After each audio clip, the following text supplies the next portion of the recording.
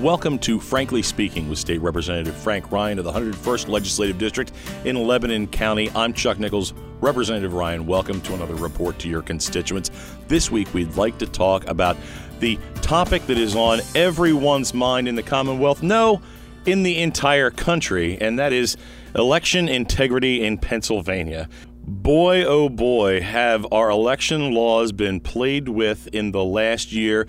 Some of that playing with has been done legally and properly, some of it not so much, and does that ever leave us in a position where we don't know what's going on? Frank, can you narrow down what has happened in the last year and why there's so much contention right now, especially after this vote?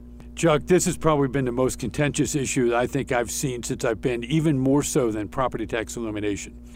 And I will tell you that a great deal of this happened as a result of the administration's procedures and policies that they put into effect relative to Act 77, which was the major change that was put into play in 2019 to reform the election laws, which allowed for mail-in ballots, no straight party tickets, and some other election reforms to bring us kind of up to the 21st century. And it was as a result of, candidly, a court case that happened as a result of the Green Party and other parties challenging the prior election in 2016. So once that happened, then the Supreme Court, after the administration made some miscues, then the Supreme Court got involved and candidly changed the law. In fact, a number of us were jokingly saying that Justice Wecht should get the award as the Legislator of the Year award for how he tampered with the election law on something that was not written. He didn't interpret the law, he made it. Yeah, and we're talking about the difference between the responsibilities of the legislature and the responsibilities of the judicial branch. And the legislature has the power to make the laws. The judicial branch has the right to say, hey, that's unconstitutional. But it's supposed to send it back and say, legislature, redo it, not just write it out of whole cloth on their own. Well, that actually happened with the situation that happened with the drop boxes, as an example. The bill that we had put on the table that the governor originally said he would work with us on, then he said he was going to veto. So after it got out of the House, it didn't move in the Senate because the governor said he was going to veto it. But we had actually drop boxes in, and we allowed for 3 days of pre-canvassing prior to the day of the election, so that on that Saturday or that Sunday, Monday, and Tuesday, they could actually be opening the envelopes but not counting the ballots, because we thought that that would be problematic. And all the election boards said that that's what they wanted. Again, the governor changed his mind about what he was going to do. So the Supreme Court then, without authorization, extended the voting period by an additional 3 days. That created all sorts of confusion. You know, one of the things that I'm telling people across the board on this isn't about President Trump or Vice President Biden. It's not. This is about election integrity. If no matter who wins in Pennsylvania or in the United States, the public must believe that it was done fairly. If that's not done, we'll be fighting this battle for the next 4 years and perhaps the next century over what was stolen, what wasn't. And I go back to what happened in the 1960s with President Kennedy, when there was irregularities believed and eventually was determined to be the case in Illinois that gave him the presidency. And when you start to examine that and people losing confidence in the election system, don't be surprised then that we don't start getting 12 and 15% voter turnout. People saying, what's the use? Well, in my mind, I'd rather have this situation where we have 75% of the people vote, as we had in this last election, than getting elected because of 15% of the people who voted.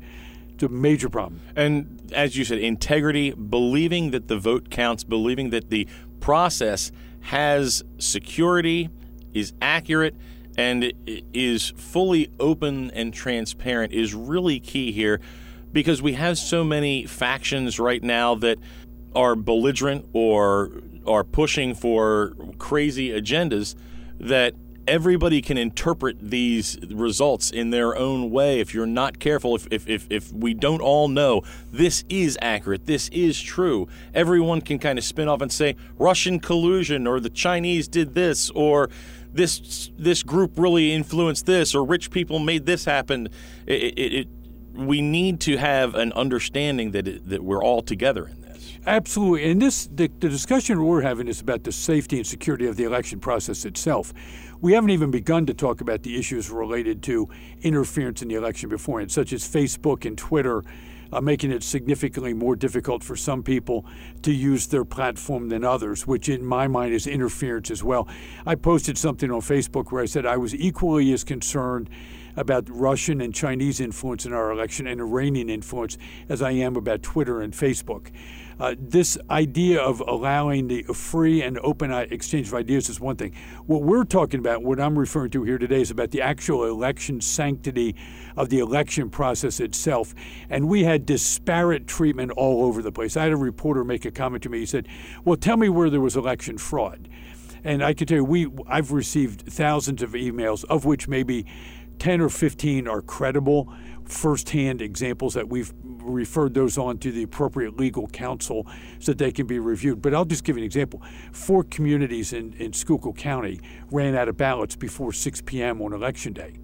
And so how did those folks get to vote? Did they go home? Did they vote? Was that a voter suppression? Was it miscues? Was it an error? If it happens once, it's a miscue. If it happens in 4 districts in one county, is that incompetence? If it happens throughout the state, is that election interference? So we need to get to the bottom of these issues so that people have faith and confidence. I'm hearing from military members all across the country saying that they didn't get their ballot. They had put in a request. They didn't get it in time. Was that an attempt at voter suppression? Or was it just a miscue in the system? We need to get to the bottom of those issues. What can be done in this, in that the legislature tried to pass laws, tried to get them signed into law, and ended up having their efforts circumvented?